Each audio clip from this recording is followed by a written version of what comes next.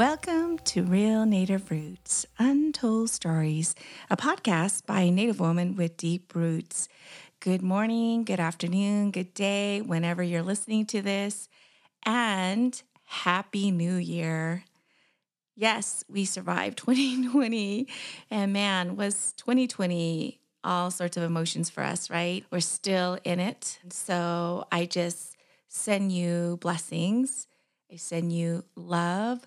I send you grace, and also in this time, health, physically, mentally, spiritually, and just hopes that you find the right sort of equilibrium in your life. And that's always a balancing act in what we're managing on a day-to-day, with children at home, with school, with work, our animals. There's just so much going on, relatives. And so just give yourself some grace at this time. And again, Happy New Year. I am really excited about 2021's guest lineup. I can't wait to introduce our guest today. I want to just say again, I will continuously be grateful to you all. Thank you so much for your support in supporting the first year. We completed, as you know, last year, which was sort of an experiment, and I just fell more and more in love with this love project. The past, I'd say 2-3 weeks, I've noticed an increase in followers. So thank you for the new followers.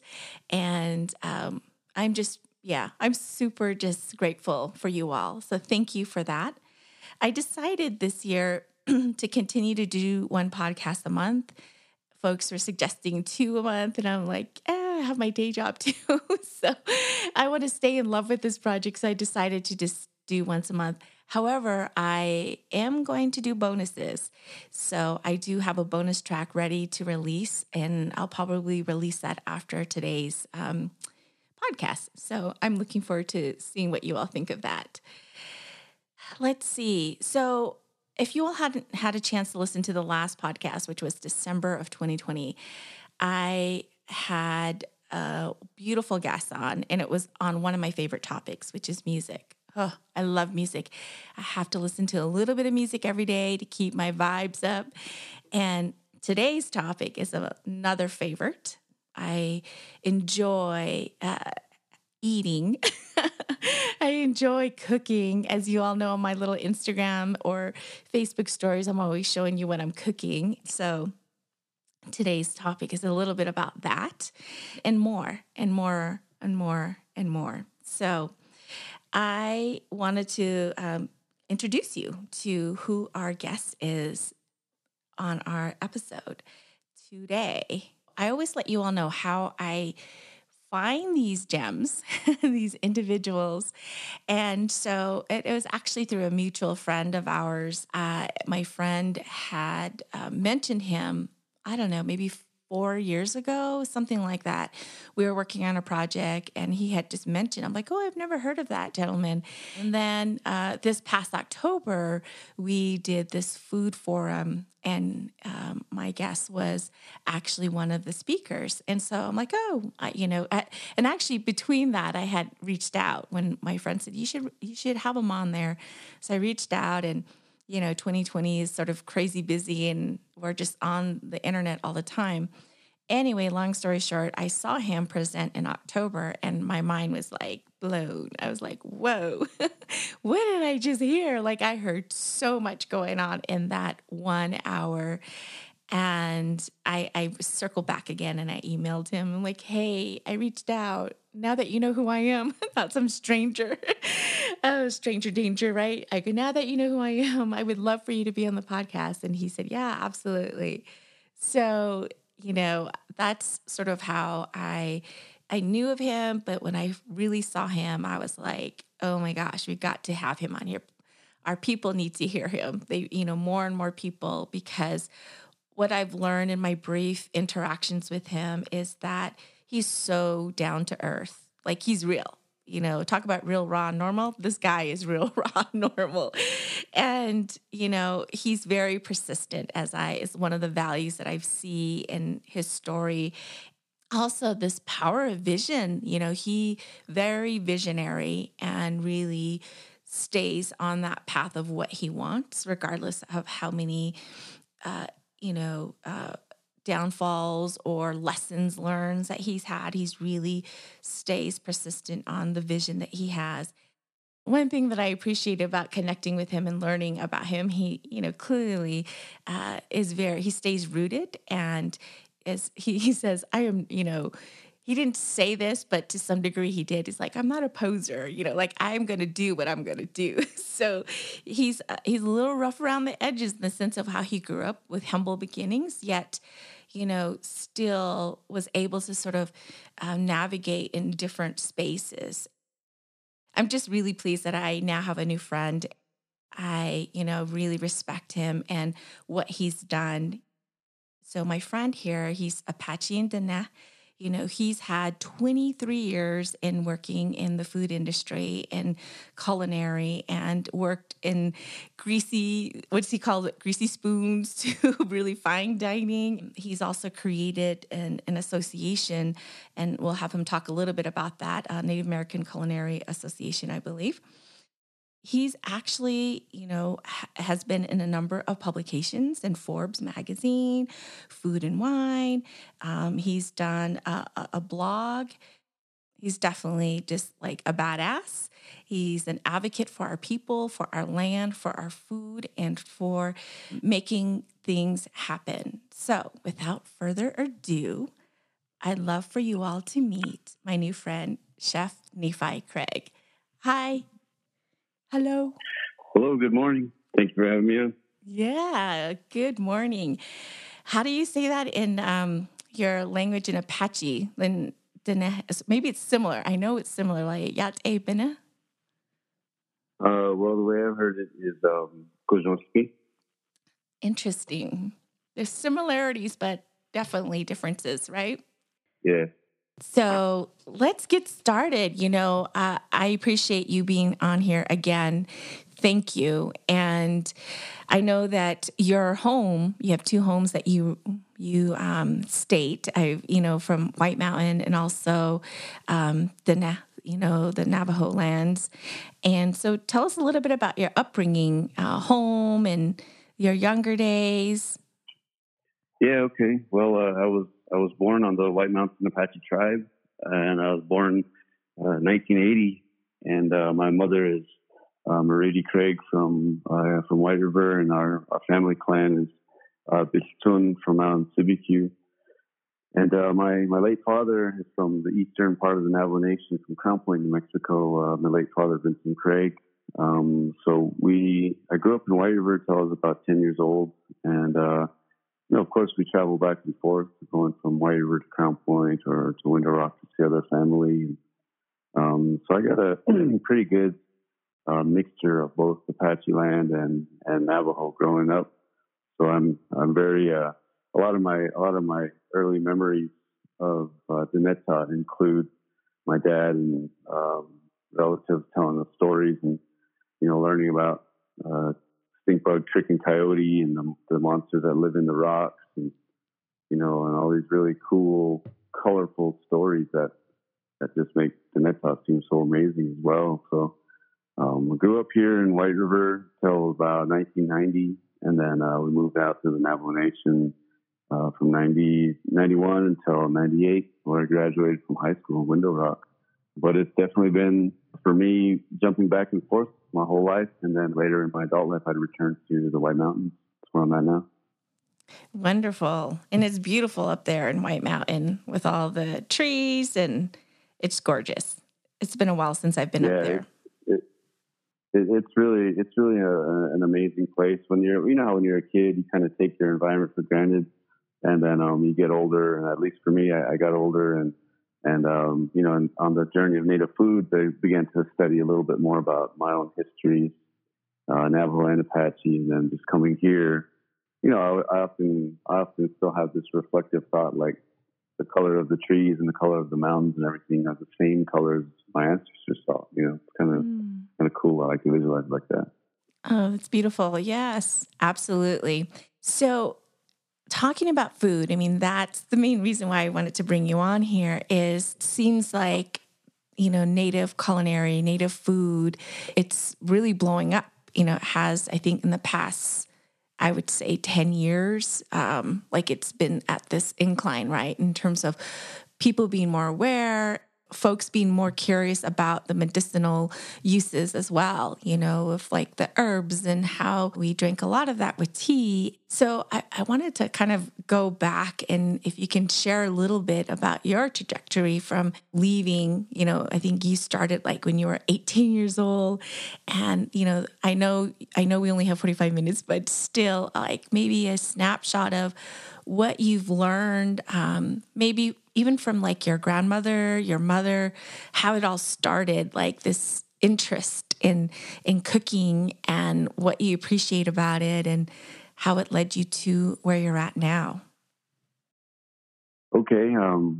Well, I like you said, I began when I was just straight out of high school, but me actually cooking, it began much earlier. My earliest food memories that are my own come from when I was in preschool and when my parents were living in Tempe. I was at a small little preschool and we only had a couple students. My teacher was named Dawn, and we were baking muffins of some sort. I remember she explaining to us in the small class that cooking and baking were like art and science. And to me as a little kid, for some reason that really stuck. And it really resounded, and it's resounded my whole entire life.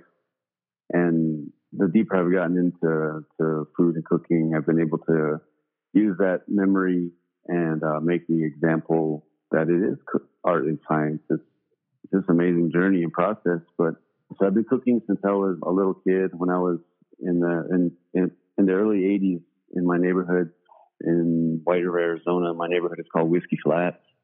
And when my parents were young, my father was away in school in Albuquerque, and my mother, my brother, and I were in White River holding it down there. And as kind of a fun activity or to earn some extra money, my mom and I would bake cookies and brownies, and I'd portion them up in bags and load them in my wagon and walk down the street in my little neighborhood and sell cookies and brownies. And to me, that was really cool because it was something that I liked the practice and using my hands and baking something, and then selling it all and coming back with a bunch of change and some money. It was my first experience being able to earn out of something I thought was real fun.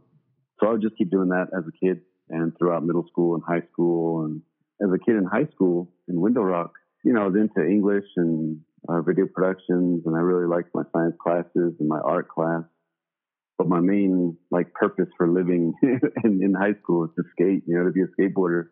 So I didn't really apply myself. I just kind of lived to skate and party and do all the typical things that didn't really get good results academically. So when it came down to graduation and making decisions for myself, I didn't feel like I had the option of going to a college, or anything like that. So I just kind of had to make a decision, what am I going to do with my life?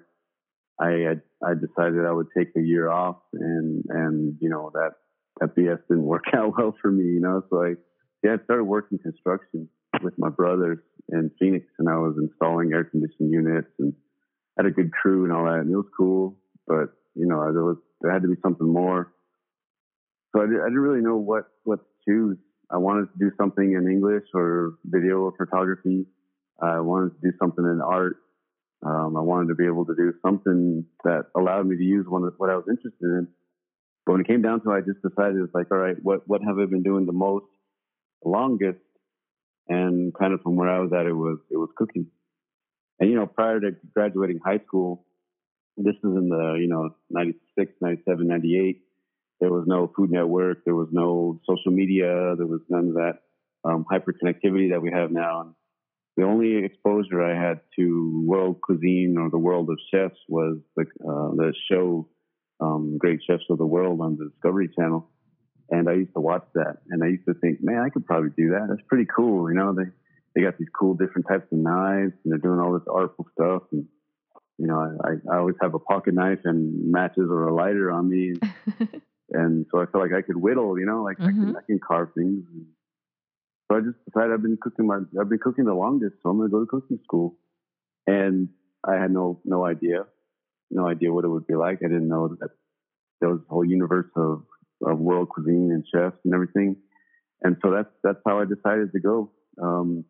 But I was also very fortunate that culinary school wasn't my only introduction. The school I went to had a job fair, and at that job fair, I was applying at all these booths, just handing out filling out applications at all the local resorts in Phoenix. And one in particular, I recall talking to the chef.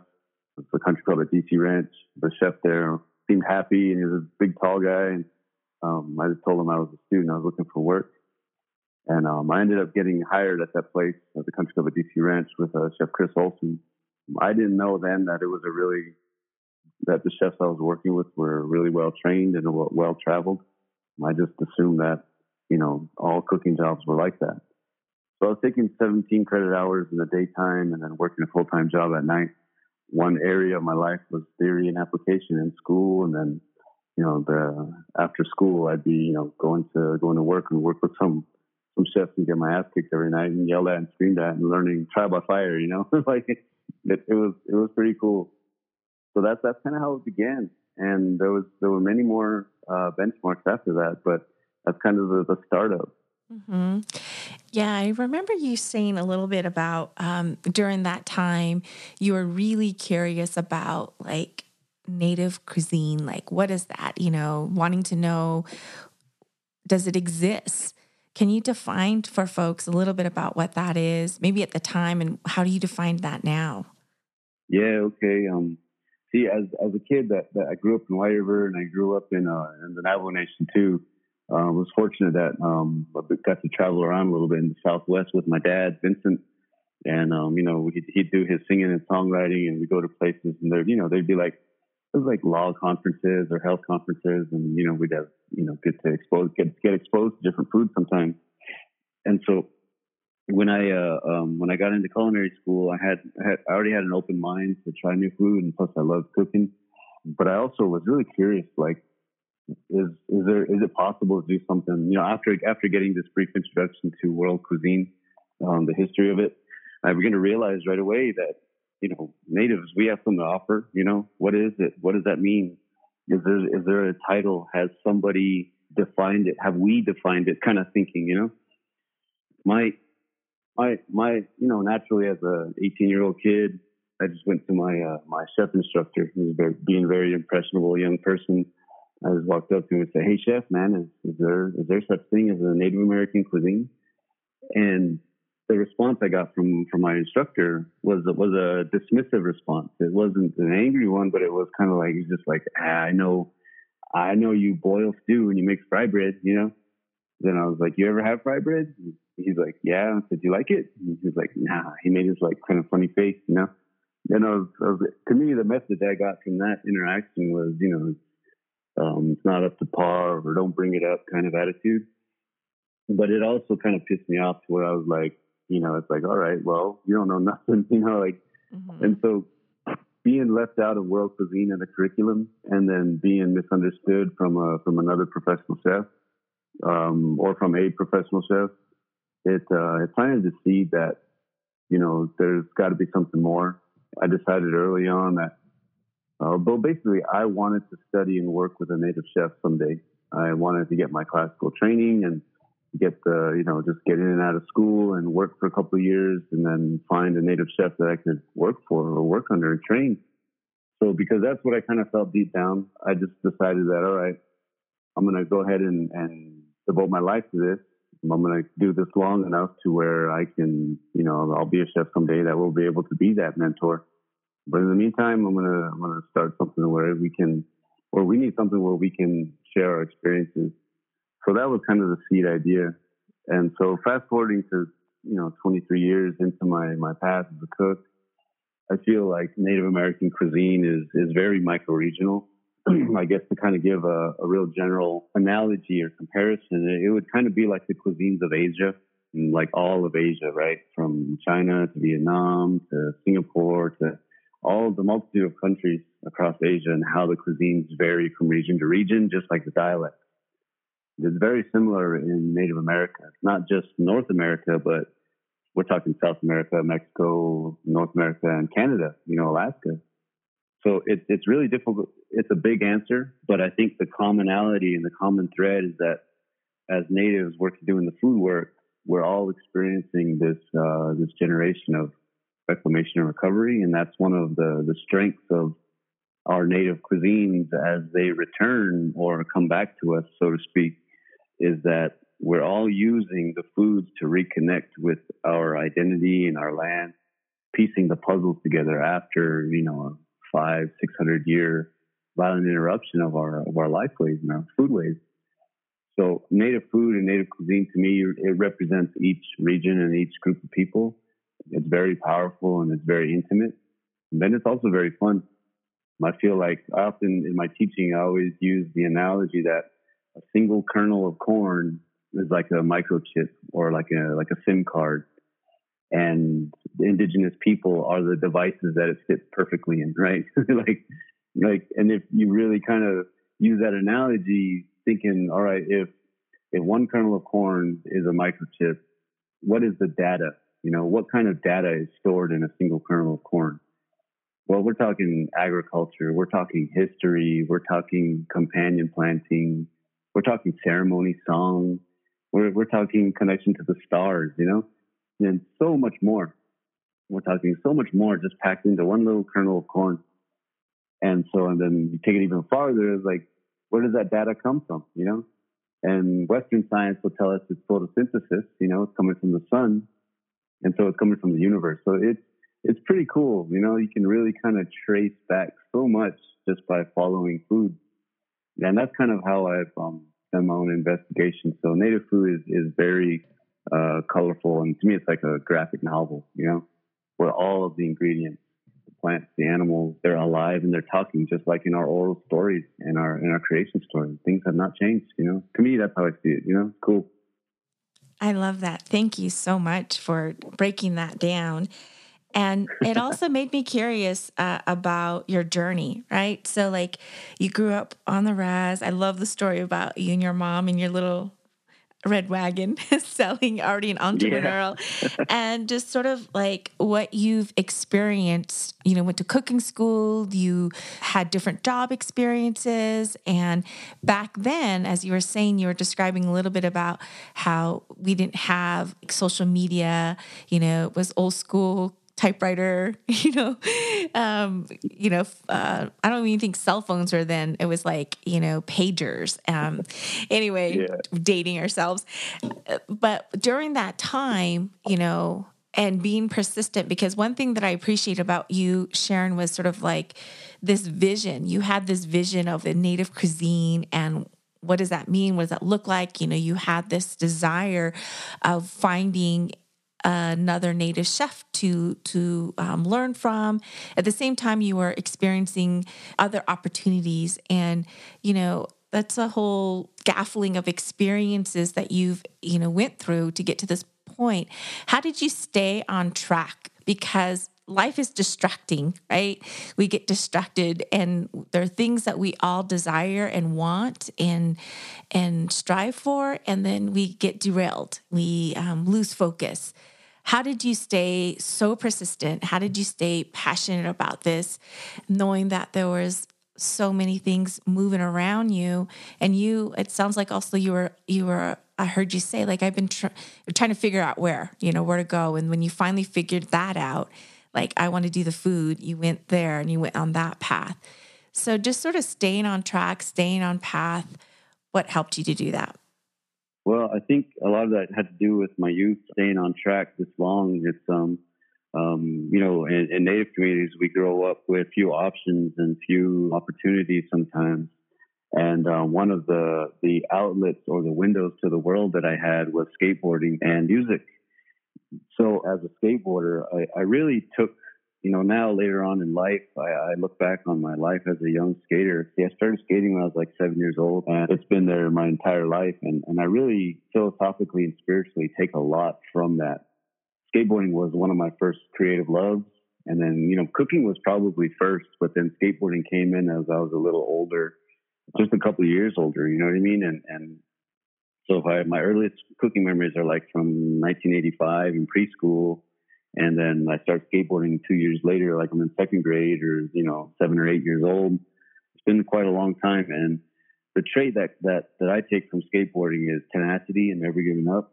And just this kind of really aggressive attitude towards wanting to learn something.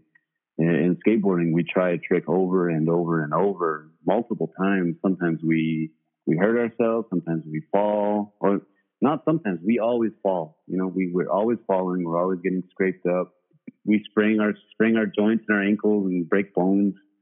But in the culture of skateboarding, it's kind of like that saying, real recognize real. And you're building your skills, and they're all layered on other skills. They're all layered on how much you're willing to put into it. Then the creativity of like punk rock music and the rebellious nature of punk rock music and hip hop, just feeling connected to something much larger than yourselves that is outside my reservation reality and my family reality. And so I really took a lot of that energy and that passion and drive. See, like I lived skateboarding. I read all the magazines. I wore all the clothes. If I could have eaten it, I would have eaten it. You know what I mean? Like I lived, dreamed, talked, and lived it. So when I became a professional cook, I just took that energy and applied that to professional cooking.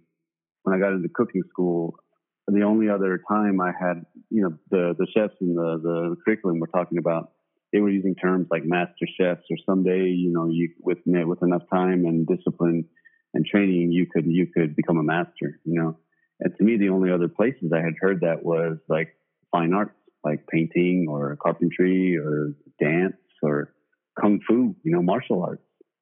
And to me, that was pretty cool because as a kid, I was all into anime and appreciated the martial arts and the philosophies that came with that. And I was like, man, that's pretty dope. You could become a master chef. Like, seriously. So that kind of idea, I just kind of thought it was cool as hell. And like, I could give my whole life to this and then never be a master, but strive to be a master.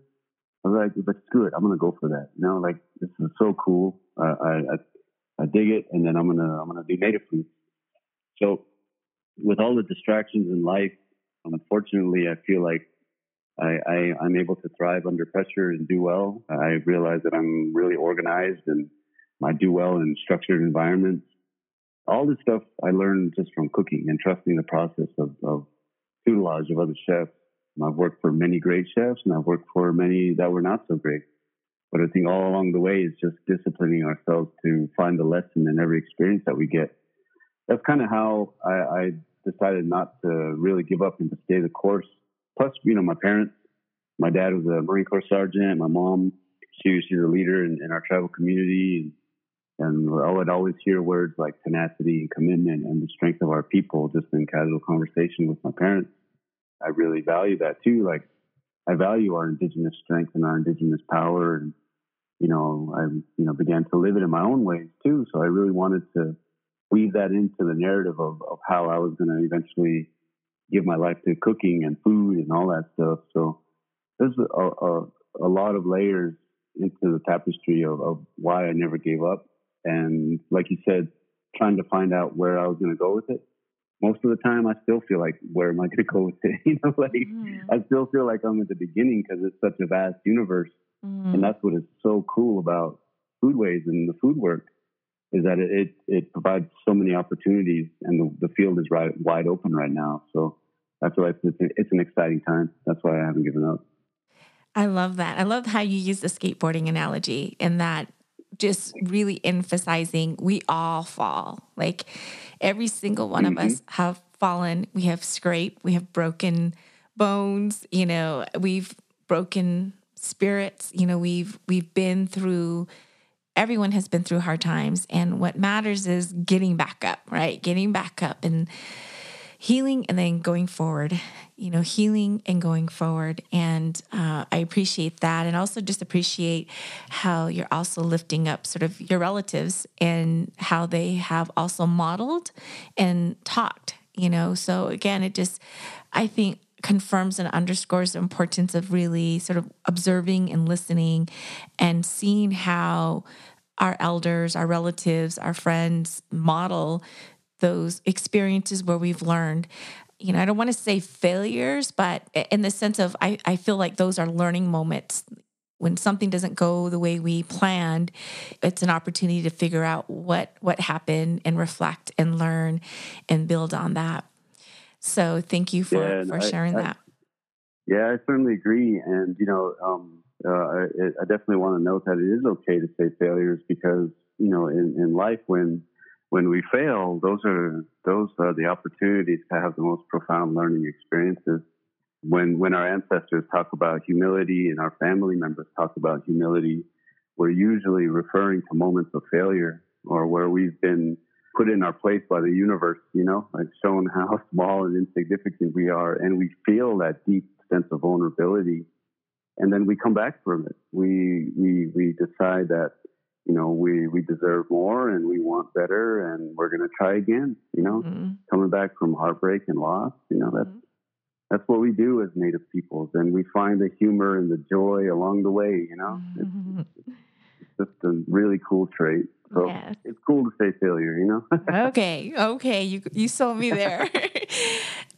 So yeah, this makes me actually want to transition a little bit to the healing of food, like food as a healing agent. And I know that you've shared before about what Native food has done for you. And you've also talked a little bit about how food is spiritual and has this cosmic story. I just that sounds so cool. So talk a little bit about how Native foods, how has that healed you? What has it done for you? How is it spiritual? What does that all mean to you as you had described it before? Certainly, and I appreciate going in this direction. There's a saying in recovery circles that a drowning man will grab a sword. And another one of my favorite phrases in recovery circles is, when the student is ready, a teacher will appear.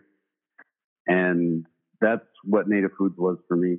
You see, ever since I was a young kid, I've struggled with chemical dependency. And as I became an adult, it turned into addiction. And throughout my entire path as a professional cook, the life of punk rock, hip hop, skateboarding, all those things combined, I didn't really realize. And this is not to put a shadow on skateboarding, punk rock, or professional cooking. What I know now, looking back, is that I was embodying so many colonial mindsets. I had no idea what the colonization process of North America, of Turtle Island, did to people and how it trickled all the way into the individual. I didn't realize that I was living in a colonized and colonial reality inside of a system in a profession that was not designed to allow me to succeed as a Native person of color in America. It was through the foodways that I began to understand and learn these things. So when I speak in academic or professional terms, it's been food that's been my greatest teachers.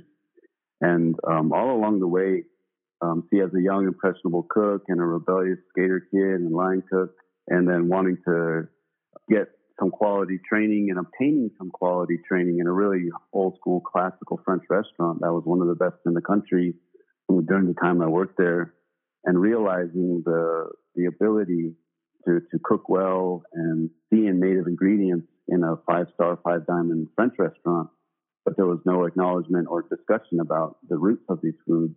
It just increased that fire to want to do something with Native foods. It was when I got to that 5-star, 5-diamond place when I was 22 years old, and I didn't think I would get there till I was in my mid-30s. It was like the food were happy I was there. That's kind of the way I can put it. There was salmon on the fish station. There was buffalo on my station, the meat station. I saw, corned beans, squash, chocolate chilies, all these things that I had by then learned were Native foods or indigenous foods. They were being used at that high level. So getting to that place, it demystified cuisine for me. Up until then, fine dining and the French area that I was interested in studying, because I wanted to be classically based, right?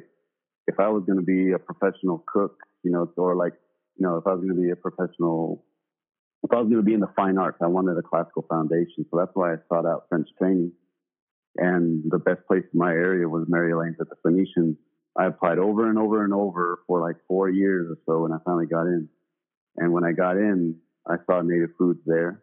That was a stamp of approval. The feeling in my heart when I saw salmon, buffalo, and all these other ingredients, and the many that I would work with during my time, it was like they were telling me, we're here, we're waiting, go for it. The potential is there. So even throughout all that time, I was still struggling with chemical dependency and drug abuse and partying too much. So I didn't really understand that my mind and my thinking were essentially colonized. I was seeing the world through, yes, a classical lens, and I was getting classical training, but I was also experiencing a lot of racism in kitchens. I was also experiencing a lot of misconceptions and stereotypes as a young person coming up in kitchens. Because the kitchen culture in the end of the 90s and the early 2000s was very abrasive and toxic and abusive. So some of those horror stories that have become kind of stereotypes and common knowledge, I experienced a lot of that.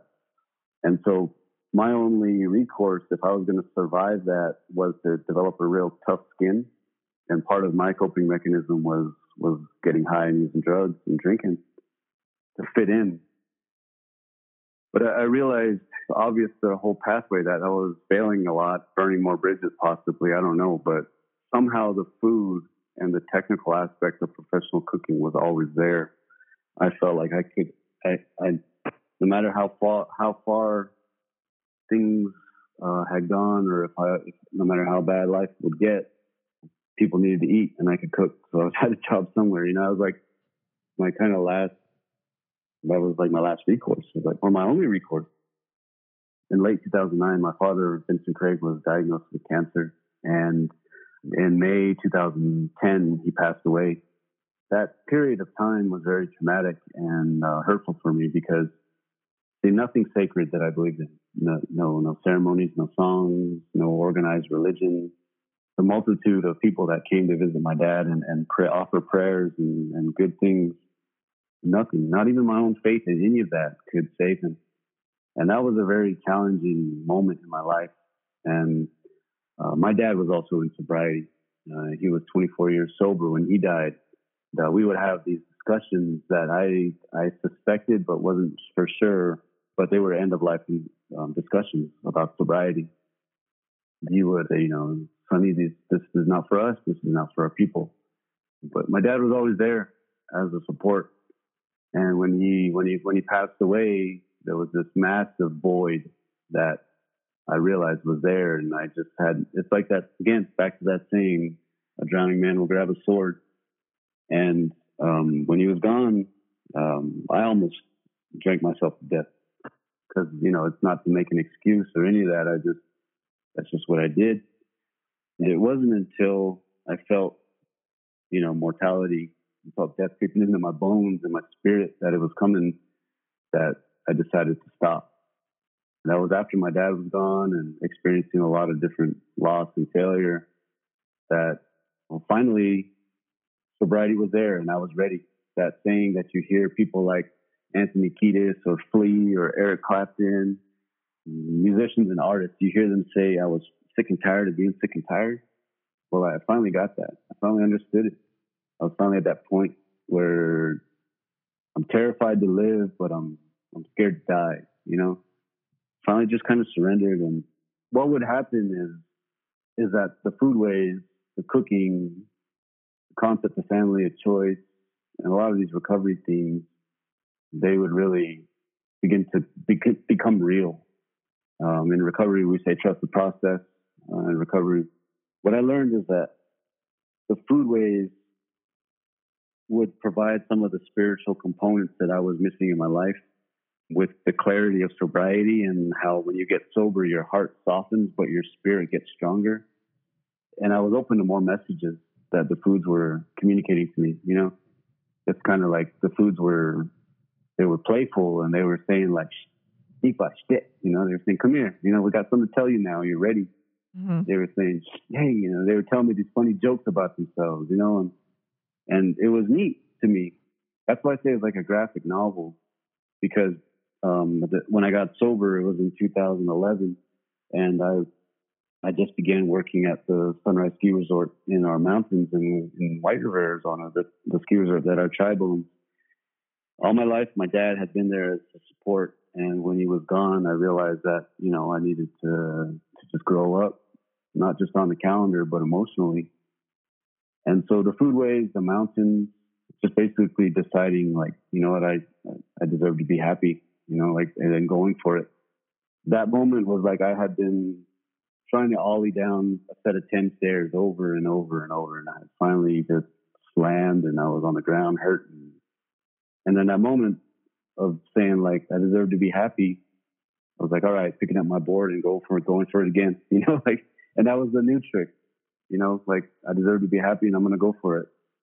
And so the native foods, sobriety, loss and trauma, and resiliency brought me to the doorstep of decolonization. Because prior to that, I had no idea what that meant. It was just this big word that a few academics were throwing around on MySpace that I saw, and I didn't know what it meant. So, and then following the foods, it brought me to anthropology, it brought me to archaeology, it brought me to nutrition, it brought me to, ceremony, it brought me to a lot of really profound life changes that as I'm trusting the process of life and recovery, we're beginning to transform my spirit. And not in any way where it was like superstitious or mystical or any of that kind of stuff. It was just like a real tactile lessons in hands-on humility that began to just like open up my heart. And it began to say something different. Like during I would end up staying at Sunrise for almost 9 years. And during that time, I turned down a lot of opportunities to go to other cities and do work and open up restaurants or whatever. But my experiences with failure and sobriety and loss, and also really wanting to be a committed and disciplined chef, like I was going to be a professional skater, wanting to just be really, really have a foundation of skill and technique and strength.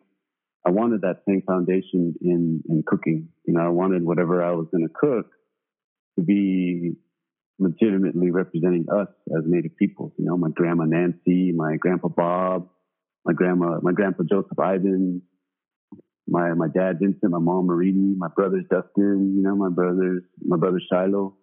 I wanted us to see something on the plate and be like, hell yeah, that's Native. And I couldn't do that if I would have gone to Chicago or New York or DC or San Fran. I felt like the way that Native foods were filling up my spirit and building my skills, if I would have gone to a larger city and set up shop, I would just be cooking for a bunch of white people. Like I would be cooking for the colonizers. I'd be like a puppet doing a dance. It would be more performative than restorative. And so I just decided that I'm going to stay in these mountains as long as I can, and maybe something will open up. Sure enough, it did. And I began working at our community's treatment center. It's called the Rainbow Treatment Center. And there I'm able to kind of utilize the physical aspect of skill building, the nutritional side, and then also, talk about indigenous food sovereignty and this really peaceful rebellion that's really radical to use foodways, to help us heal ourselves. Because I'm really pleased that it transforms in this way in my life, because addiction is life and death. For the listeners that have someone in their life that is affected by it, it is real and it is very terrifying. And there should be no judgment on the person struggling with addiction. All the addiction is just a behavioral symptom of deeper spiritual wounds and traumas that weren't our faults, that began in our youth. So combining food and combining indigeneity and farming and gathering wild foods, that's how it encapsulates spirituality for me. I feel like as someone that appreciates legitimacy and authenticity and craftsmanship and hard work, I feel like Native foods provide that. When you plant corn and you find the humility to sing to your corn, in your own native language, that is the path straight back to being indigenous. There's no legal policy discussion. There's no decolonization strategies implement. There's no, definition of what indigeneity means and what reclamation means. There's no protocol. You're just straight back to being indigenous when you sing to your corn, or you're barbecuing corn, or you're building a sweat lodge.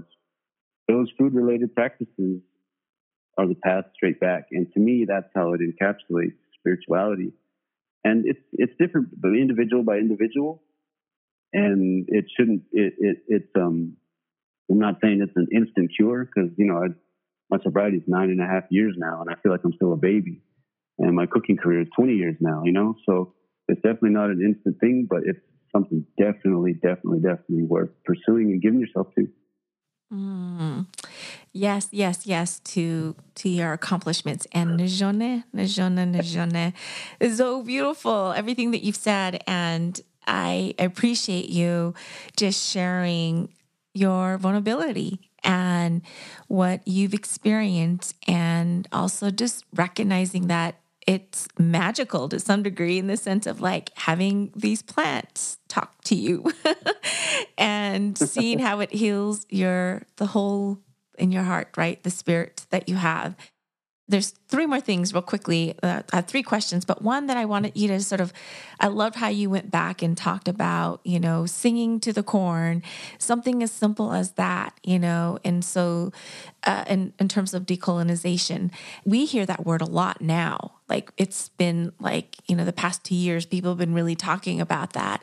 And you started to kind of go in that direction about food. So, not it being so much as an academic process. So what other sort of ways can folks see that in how they show up? Yeah, thank you for that. To the listeners that are curious, like I mentioned earlier, when I use these large academic terms or professional terms, I came to them through the foodways, and the experiences, to me, I needed like a definition or a word to put on the experiences I was having. And I was realizing it was decolonizing. I was realizing I was practicing indigeneity. But I also want to stress that in order to decolonize or live out our indigeneity, you don't need to have a college degree. You don't need to be a highly educated person. You just need to be a student of the experience of being Native. If you can put on the lens of anthropology, right? Say, look at the world through everything that you do as a Native person is a small or big anthropological occurrence. And anthropology is just the real objective study of culture, right? People's culture. And so whatever you do with your passions and your drives and whatever you like to do, whatever your art form is, when you do that and you put on the lens of anthropology, you can see that it's a strong possibility almost anything you do may or may not have ever happened before for our people in this context. So if you're a carpenter and you start a carpentry program that integrates philosophy and discussion of indigenous woodworking, you're doing something that has the potential to have a lasting impact. And I say this, I'm using that analogy because when we look back, a lot of our only resources in this contemporary Native experience are anthropological books and historical books. When we look back and read about ourselves in these collection of these works, we are seeing ourselves through the lens of non-Native people that wrote about us. And all they did was go into Native communities and talk to people and ask, hey, who's the hunters? Hey, who's the fishers? Who are the artists? Who makes these baskets? And community members would point out the people that were doing these things. And that's exactly the same thing that is happening right now. So if you can kind of like open up the paradigm of whatever it is that you love to do, whether it's producing music and you're a rap artist or a punk rock Native person, or you're a professional cook or a lawyer or a neurosurgeon, for our people in this generation, those are historical occurrences, big or small, and allow yourself that power. And your indigenous experience is valid. You as an indigenous person have a valid experience of everything you're experiencing, from the pandemic to the insurgency at Washington, D.C., to food insecurity to food sovereignty. Everything you're experiencing, when you absorb it and you document it and you speak on it, your voice is powerful. So that's kind of what I mean when I say that you can turn it into an opportunity, basically. So I hope that kind of answers that question. Yes, it does. Thank you so much. What are you excited about post-COVID future? I know earlier you had said it's still unfolding for you, right? And so, but I'm also curious about what have you been thinking about in terms of the next chapter or the next series or however you want to describe that. Oh, well, I really hope that we continue to utilize telehealth across Native America. We've gotten so accustomed to Zoom in so many different professions that I hope that we continue to maintain that, because a lot of us under these pressures have gotten creative to maintain our livelihoods, but also we built new relationships. Like you and I got connected through a telehealth session, you know what I mean, that I did. So continuing to maintain these networks that the pandemic produced for us. It's like that saying, pressure makes diamonds, you know? I feel like we have the opportunity to come out more resilient and with some shared experiences. And then also in terms of native foods, I realized that across Native America, many people were growing more gardens. Many people were cooking more. Many people experienced for themselves the power of native foods that I was attempting to describe, you know, from coast to coast in America and around the world. So, and then if all those things were packed into native foods, indigenous foods, then the world was experiencing a transformation in a big or small way with native foods and indigenous cultivars. So I'm excited about that. And if I can keep talking about that idea and keep sharing that and seeing the other practitioners that are out there, I feel like we're going to be able to leverage our indigenous scientific ancestral intelligence in creating pathways forward, you know? So we definitely experience a lot of loss, but, you know, as natives, we'll transform that into power, you know? Yeah, we will. And I know you'll be a big part of that. So check this out. Listen to this. Hold on. Yeah. Play something, right? Yeah. You know what I want to hear, right? What you want to hear? I want to hear that Wu-Tang joint. Wu-Tang again? Again. Okay, so tell us about Wu-Tang Wednesday. Hell yeah, okay.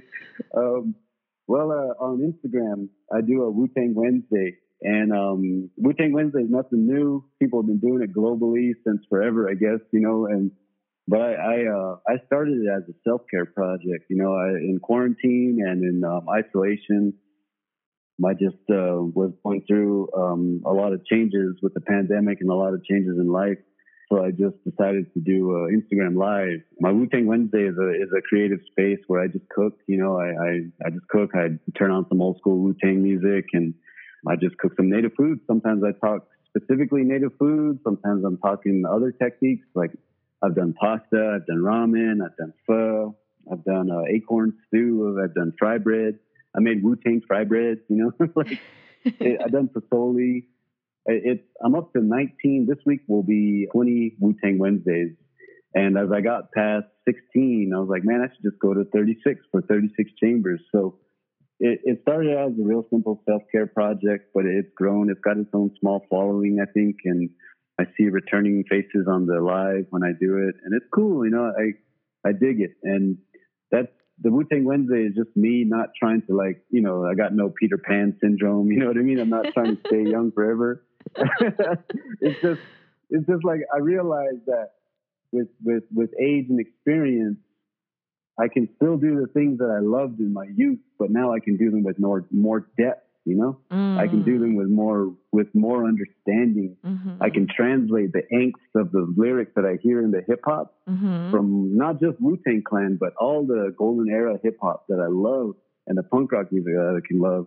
I can hear the angst and the heartbreak and the trauma, and I can understand the political, geographical state of, you know, classical 1990s golden era hip hop in the context of New York City in that time, and the racial discrimination and how the system is not set up for people of color and where that's coming from.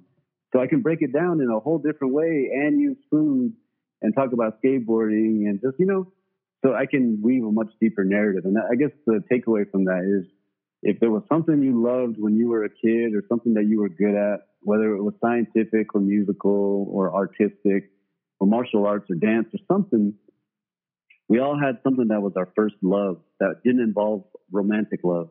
It was something that we valued. You know, I say pick it up and do it again, especially now, because that creative outlet is actually healing. That creative energy, like you can even hear the change in my voice right now because I love it so much. You know, it's cool. And now later on in life, when you pick it back up and you dust it off and you shine it up, you realize why you fell in love with it. And you'll probably have a much deeper understanding or appreciation for it. And you'll be able to do it with more skill, you know, and more depth. And that's what I kind of realized this Wu-Tang Wednesday has become for me. It's like, wow, man, that's cool, you know? Like I said, I'm not trying to I got no Peter Pan issues, but it's just legitimate to me. It's cool. It's going to stand the test of time, you know?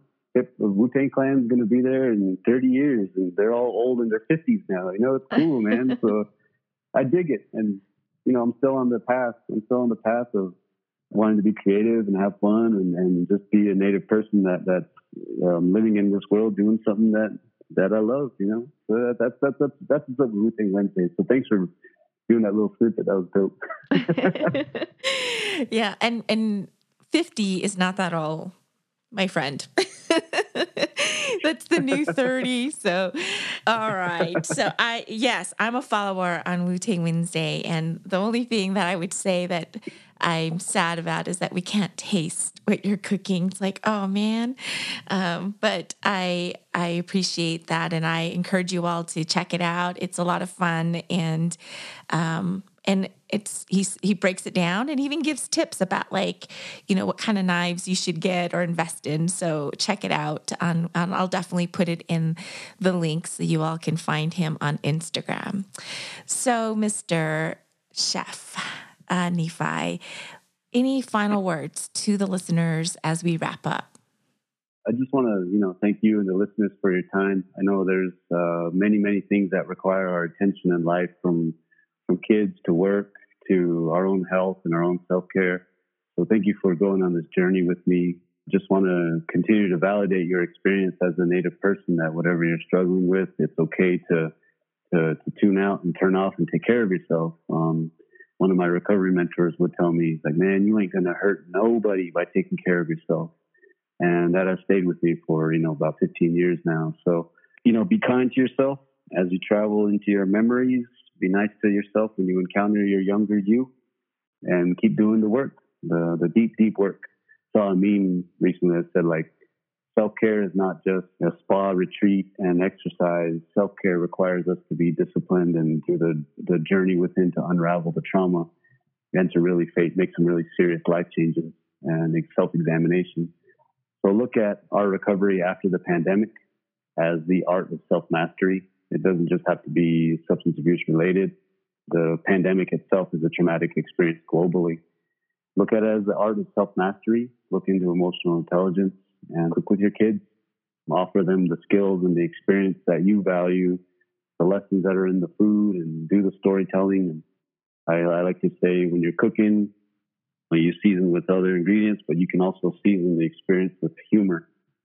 Because every time you cook, you're building new memories and new neurological pathways in our brains. It's a very powerful thing. Have fun doing it and never give up. Keep pushing forward. I'm always open to collaborating and doing cool stuff with people out there. And so look me up. Yeah, thank you. You all heard it from Chef Nephi. You all deserve happiness. Yeah. Be kind to yourself. Never give up. Thank you so much. I appreciate you in all ways, and I look forward to a new friendship as we go forward. So thank you all, listeners, for joining us, and have a blessed, beautiful day. Thank you.